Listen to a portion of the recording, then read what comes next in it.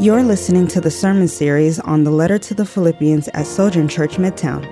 In this letter, the Apostle Paul calls believers to live on the earth now as citizens of heaven. This means that Christians should find their identity not in this world, but in the world to come, centered on Jesus Christ.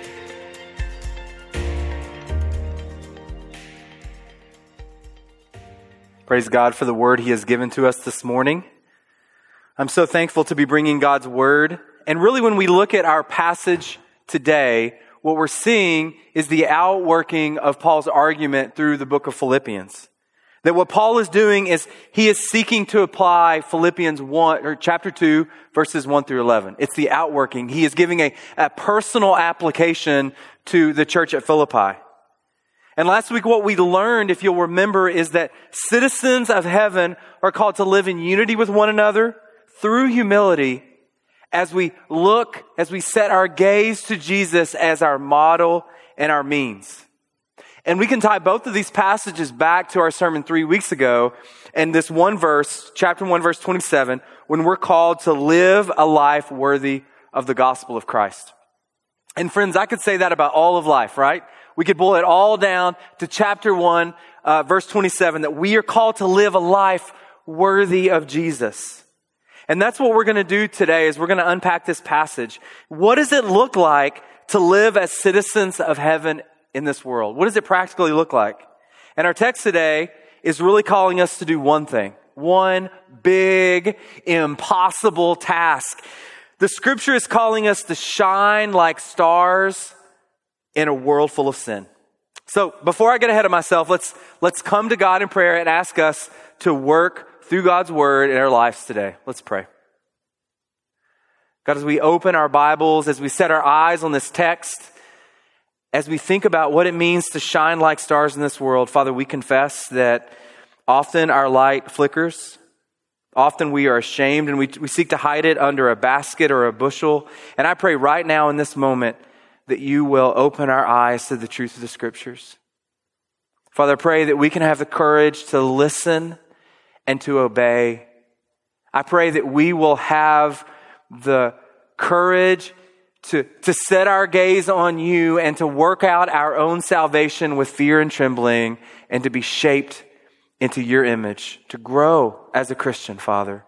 I pray if there's someone here who is living in sin, who is watching this video, Lord, that you will convict them of a specific sin in their life and you will lead them to repentance.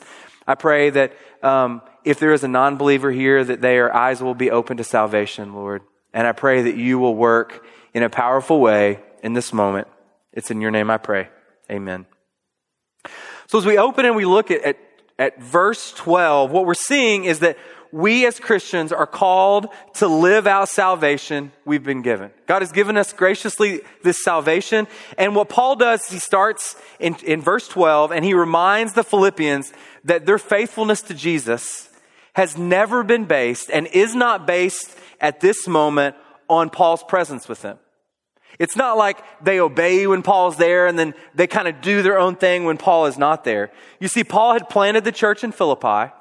Paul was their apostle. He was their spiritual father. And it was through him that they had come to faith. And he was the one who was delivering to them the word of God. Literally, he is writing them a letter that becomes the word of God that we are reading today. And it would be easy for the Philippians to look at Paul as this otherworldly leader and to obey when he is present, but not when he is absent. But he is urging them that their dependence is not based on his presence, but it's based on the presence of God with them. That whether he is there or whether he is locked in jail, which he is, writing this letter, their call is to follow Jesus and to live a life worthy of the gospel. And you know, the same is true for us.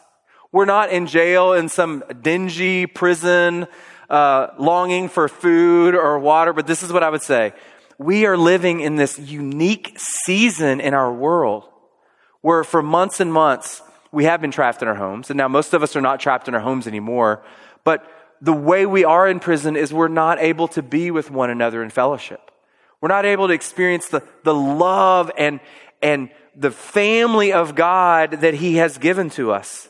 And it would be easy to maybe move away from our life with Jesus, or maybe those spiritual mentors, your community group leader or your elders who you journey life with, you're not with them, and it's easy to move away from the Christian life. Or maybe you feel like life is crashing in on you in the midst of COVID.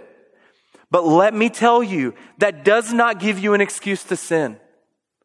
Whether the church is present with you, whether your spiritual mentors are present with you, we are still called to live out our faith in obedience to Jesus. And Paul makes it clear to the Philippians that they are to work out their salvation with fear and trembling. You know, it's really interesting.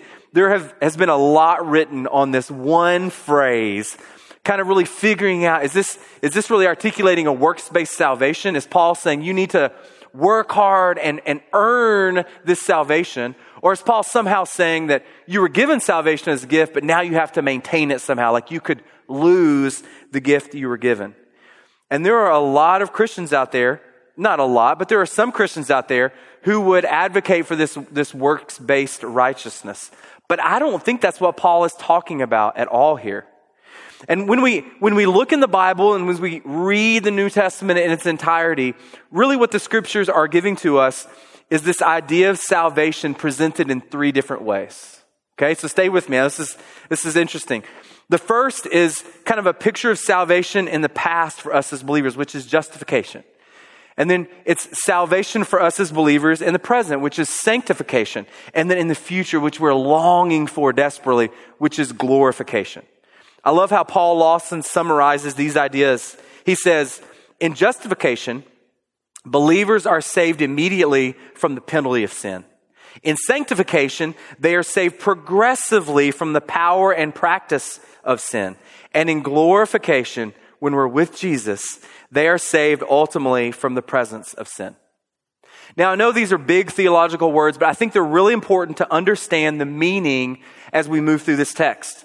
You see, justification is what happens when we place our faith in Jesus' work on the cross and we are made right standing with God. We are literally given Jesus' righteousness so we can stand before God the Father in the righteousness of Jesus. That is our justification before God.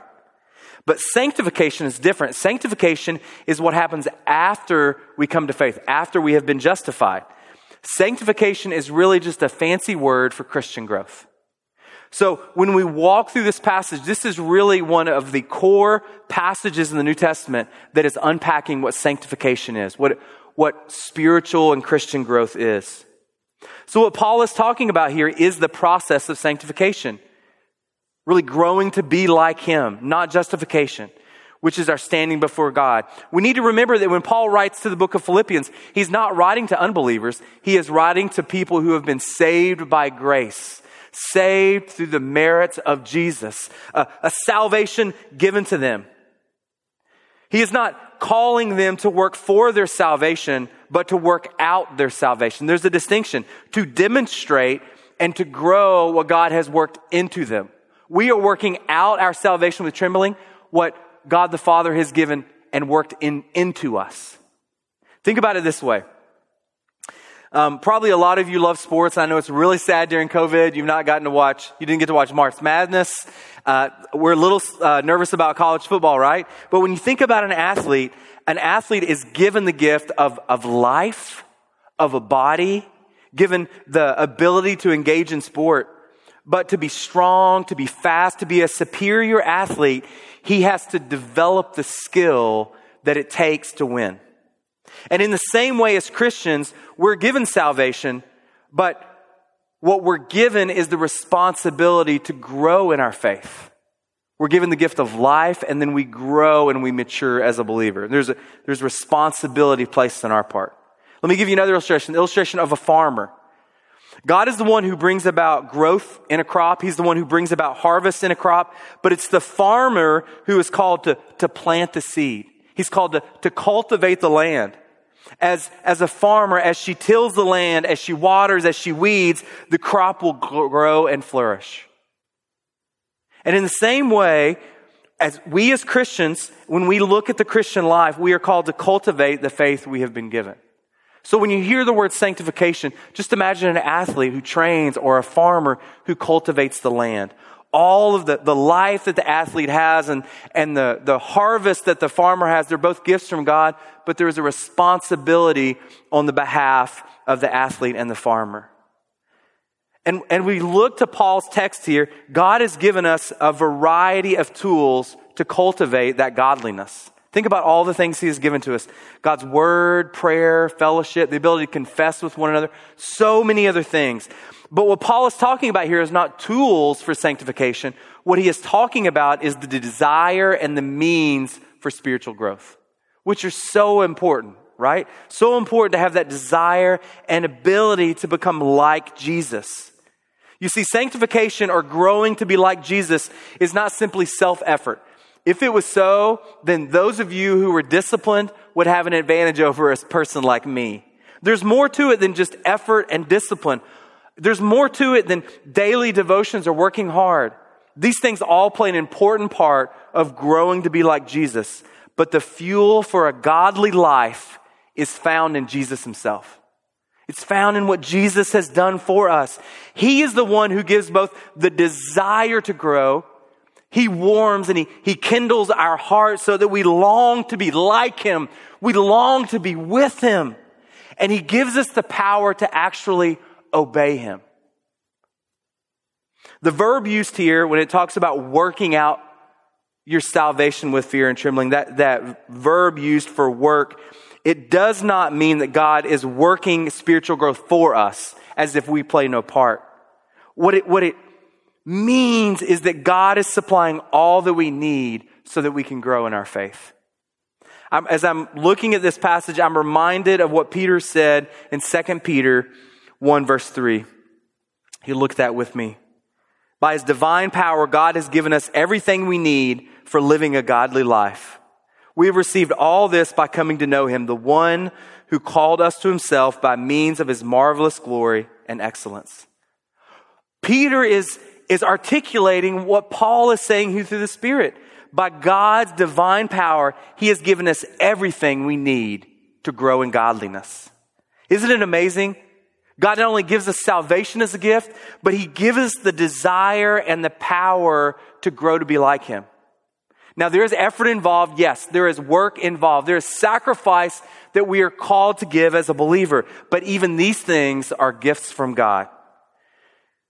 Now, as we look at this idea of what does it mean to work out your salvation with fear and trembling, to grow in, to cultivate, it's an important idea. But I don't want us to get hung up here. It's easy to get hung up on this one phrase because the main point of the passage is not that, it's this.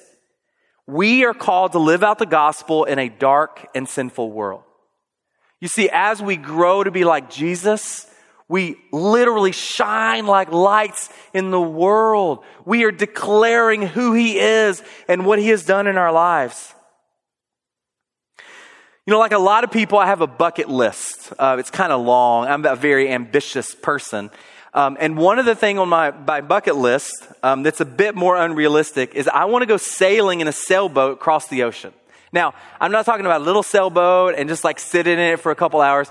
I want to get in a sailboat, learn how to sail, and just like cross an ocean, right? Now, mind you, I don't know how to sail. I've been in a sailboat one time and I didn't learn anything. But the idea of setting a course and going on this grand adventure is very appealing. Did you know for hundreds of years, that was the common way people traveled, is they got in a ship and they crossed an ocean. Long before GPS, the way that sailors navigated their course was by the stars. Look at this picture. Look at the beauty of, can you imagine standing on the bow of that boat, looking up into the stars, not just for their beauty, but actually to know where you're going. You're standing on the ship and you're sailing into the dark expanse and you set your gaze to heaven and you put your trust in the bright stars in the skies because as you follow them, you will get to your destination. You will get to a place of safety. It sounds like another world, right? But that's the world that you and I are called to live in. Now, we're not called to be sailors, although that would be amazing, right? It's not the sailing part, but it's the part about the stars. You and I are called to shine like stars in the sky. As we shine bright in a dark world, we will guide others to find rest and salvation in Jesus. That's one of the beautiful things about sanctification, spiritual growth. It is to our benefit. We grow to be more like our Savior, but as we grow to be more like our Savior, those around us, your family, your friends, your neighbors, they see Jesus shining through you. Look back at verse 14. Do everything without grumbling and arguing, so that you may be blameless and pure, children of God who are faultless in a crooked and perverted generation, among whom you shine like stars in the world, holding firm to the word of life. Another thing to remember about stars as we think about the stars in the sky is that stars get brighter. They shine brighter the darker it is. I don't know if you've ever experienced that here in Louisville. I can go out to my backyard. I live in the city and I can see like 1 or 2 stars. But just a few weeks ago, I went out to a cabin where there are no lights. And I looked up into the stars and I was overwhelmed. I know they're there. I've seen the stars before, but I had forgotten. Thousands upon hundreds of thousands of stars just littering the sky, shining up the darkness. And that's what we're called to be. We are stars that light up the sky, and the darker the world is, the darker the place is, the darker the situation is, we shine brighter. And make no mistake, we live in a dark world. Paul here uses strong language to communicate the brokenness and depravity of the world that they lived in. He calls it a crooked and perverted generation. Crooked and perverted? Really? Is it necessary to call the world crooked and perverted? And I would say yes. Yes, it is. When we pull back the veil that masks the depth of the sin in our culture, what we see is not just disturbing, but it's horrific. And if we're honest with ourselves, it should make us sick. It should shake us to our core. Think about how crooked and perverted our world is behind closed doors. The systems of racial oppression and inequality are thriving, not just in our country, but around the world. My job is as an international missions pastor, and when I travel, I see the themes of racial injustice everywhere I go. It is a human problem. Men and women and children are trafficked into slave labor and into the sex industry every day. The victims are held against their will for prostitution, for forced labor, for organ removal, and for the things I dare not speak of on this video. Advocates estimate that there are more than 20 million people in this modern day slavery. There are dictators and rulers alive today that are committing genocide. Genocide is the murder, the destruction, the wiping out of whole people groups. There are women and children abused and beaten behind closed doors in our city. It's not just the city, it's the suburbs. It's the country, and it's everywhere in between. Kentucky has the highest rate of child sexual abuse in the country. What do we do with that? How do we sit in that brokenness? I could go on. There's so much more disturbing things behind the veil of the depravity of our world, but I must stop. And none of us want to hear these things, right? But whether we avoid them or not, they are still happening. They are realities of our world. Children are still trafficked. Women are abused. Babies are murdered. Minorities are oppressed. What can we do in such a dark world as Christians? What can we do in a place that's so perverted by sin? Wouldn't it just be easier to simply pretend it didn't happen, that it doesn't exist? We cannot and we must not pretend that our world is not on fire, because we as Christians are called to stand up and to shine bright into the darkness. We are to shout from the mountaintops that Jesus is King. And we must not and we cannot close our eyes to the brokenness of our world. And as Paul teaches this truth of the depravity and the perversion of our world, he calls us to be lights in the dark world. He gives a specific example. And it may seem anticlimactic from what we just talked about, but here's what he says. Do everything without grumbling and arguing. Now, remember the context Paul's writing in. He's talking to the church of Philippi, which we'll see in chapter 4. They're experiencing some disunity. And it's not just an argument between two people, which it is that, but Paul is feeling like it's threatening the livelihood and the vitality of the church. So what Paul does is he points back to the call to live in unity. Live in unity with one another. He is calling the Philippians to live a life without arguing and bickering, and a life without complaining about their circumstances. Now, I'm about to step on some toes here, because what Paul doesn't realize, but he does, is how easy it is to complain. And we as Christians, we buy into this. Sadly, you and I, we find ourselves whining and complaining because instead of realizing what we do have, we're longing for what we don't have. The great gifts that God has given us. And our propensity to whine and complain, it reminds me of the Israelites, right? They're in slavery, they're under oppression. God sends Moses and Aaron and redeems them, and they see the waters part. They're given manna, God's provision. And what happens to the Israelites is as soon as the situation goes sideways, they forget God's provision in the past, and they forget God's promises for the future. And we do the same thing. We do the same thing. Our tendency is to look for what we don't have instead of to celebrate and to be thankful for what we do have. We want what we can't grasp instead of what God has given to us. And the same is true for us.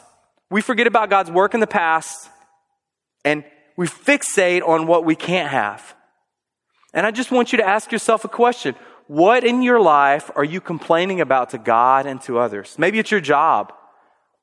Maybe you have a job, but it's not the job you really want. It's not what you want to do forever. Maybe you bounce from job to job because you're like trying to fill this void and you're always complaining because maybe it's someone else's fault. But the reality is God's giving you a provision for your family and for yourself. What would it look like to be thankful with God, what God has given you, to be content with the job you have? Or maybe it's your singleness. You long to be married, but it's just not happening.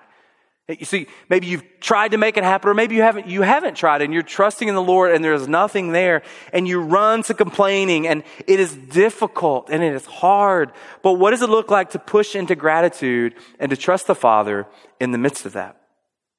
Or maybe you have a family, and maybe you have kids and these things you've always longed for, and when you get them, you're like, oh no, this is not what I want.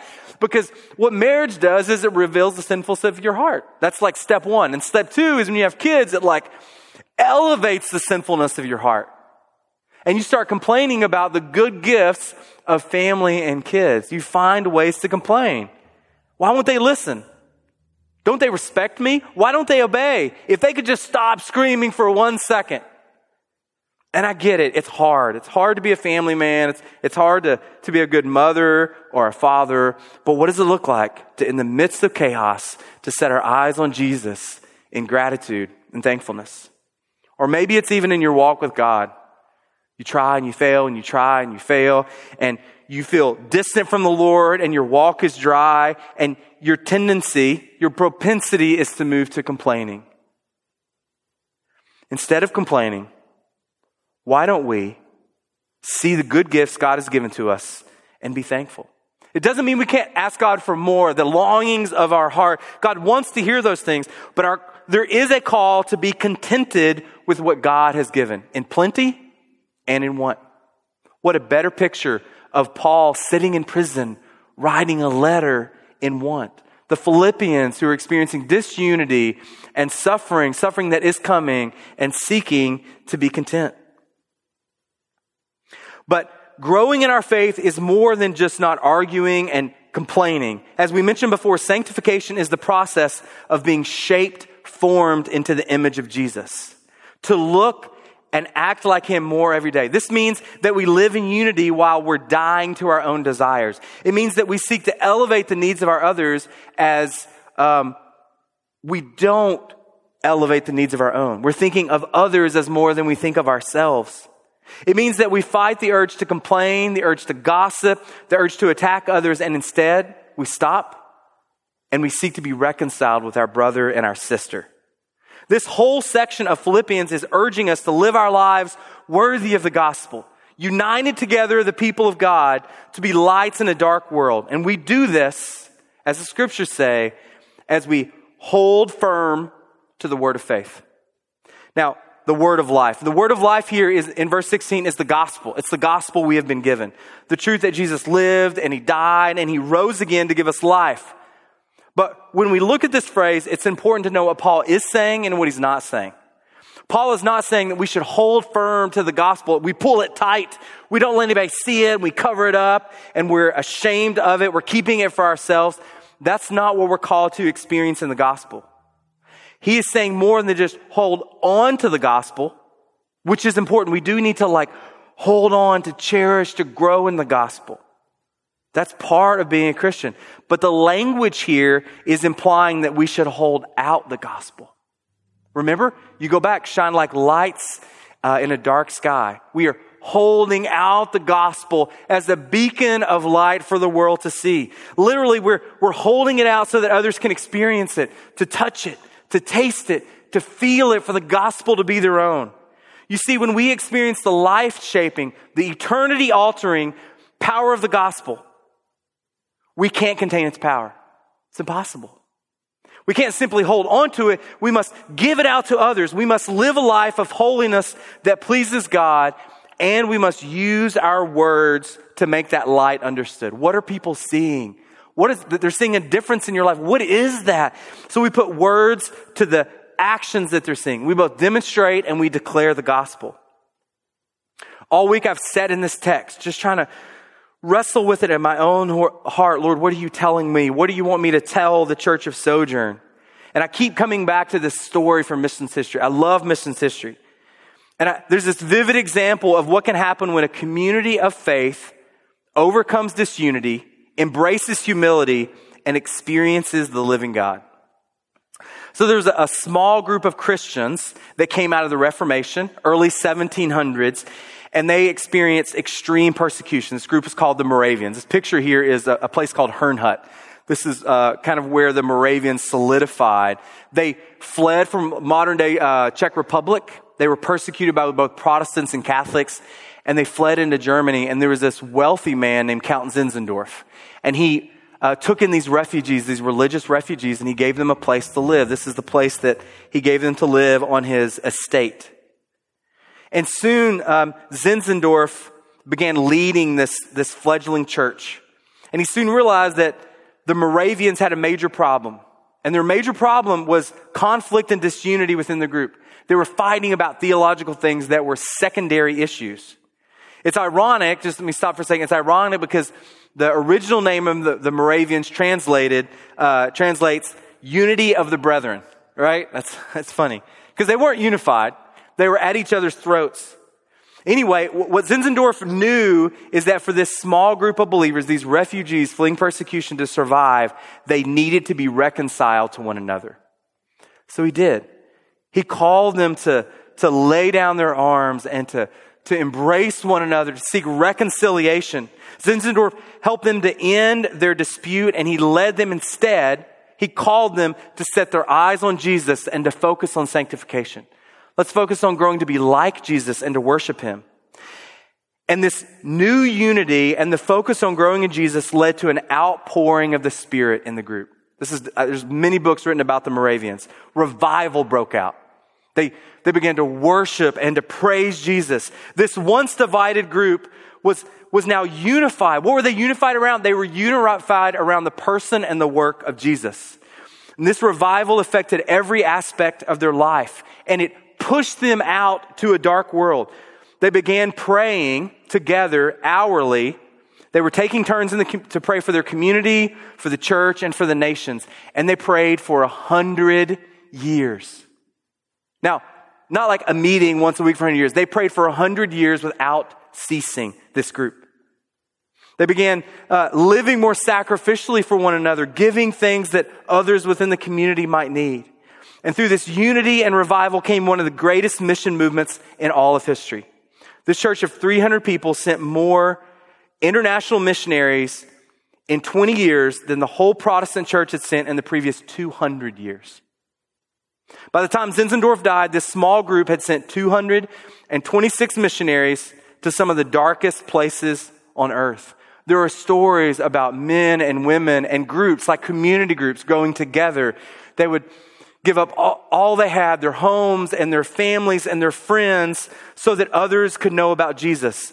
There are stories told of some of them having a vision for the marginalized and the poor, those in slavery. So they even sold themselves into slavery so they could work side by side, chained side by side to people who were marginalized, and share the gospel and disciple them. Now, I share this story because I want us to see what the unity of the church, along with the power of the gospel, can do in Christians' lives. They can literally change the world.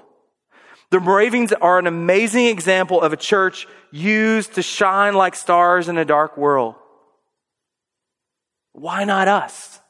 Sojourn, why not us? Why can't we fall on our face, set down our petty differences, be united around the person and the work of Jesus, and give our lives away? Why not us?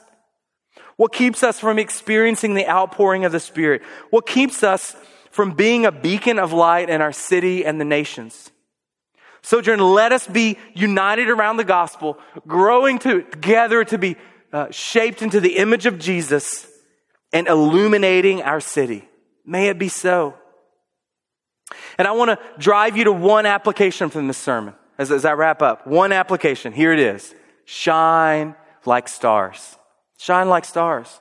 I want you to meditate on that truth this week. I want you to teach it to your kids. I want you to think about what does it mean to shine like stars in the world God has placed you in. Remember, Paul is urging us to work out or to cultivate our salvation. And as we cultivate the salvation we are giving, we will shine like stars. I have two questions for you I want you to think about this week. Number one, are you cultivating the faith you've been given? Are you cultivating the faith that you've been given? Are you proactively working to grow in maturity as a Christian? Now remember, spiritual growth is not passive, it is active.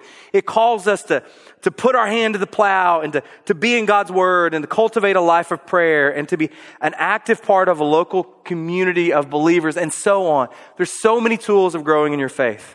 But remember, it's not just self-effort. It is the Spirit of God empowering you and giving you the desire to do so. So I want you to think of one practical step that you can take to grow in your faith this week. Second question. Are you shining like a star in your world? Are you shining like a star in your world? Does your life demonstrate a life changed by Jesus, and are you telling others about Him? Because here's the deal. The darker our world gets, when the veneer of Christendom is ripped off the walls of our culture and our country, do you shine like a star? Is your life different? Because we as Christians are called to be different and unique. Do not be afraid to stand out. Let your light shine in a dark world and testify to why your light is so bright. Step neck deep into the darkness of our world with the gospel. Make the gospel known with our lives. And God has given us a sign of His gift of salvation that we can grow in, that we can celebrate. And that sign is communion. And every week we gather, we're able to take the bread and take the wine and remember what Christ has done for us. And the night Jesus was betrayed, He broke the bread and He took the wine and He said, "This is my body and this is my blood shed for you." And church, we won't have a chance to do this morning, but next week, if you're able to gather with us, we will take this together. And as we take this and we set our eyes on the elements, and as we think about what Jesus has done for us, this is what fuels a life of sanctification. Jesus' death for us on the cross. So as we pray, if you are a believer, the body and the blood of Jesus empower you to be a light. And if you are not a Christian, it's your chance. Allow Jesus to change you from the inside out so that you can shine in a dark world. Let's pray together. Hi, I'm Jamal Williams, lead pastor of Sojourn Midtown. Thanks for listening. At Midtown, we value gospel-centeredness, biblical faithfulness, transformative relationships, diverse fellowship, creativity in the arts, and relentless mission. For more sermons, info about our church, visit sojournchurch.com/Midtown.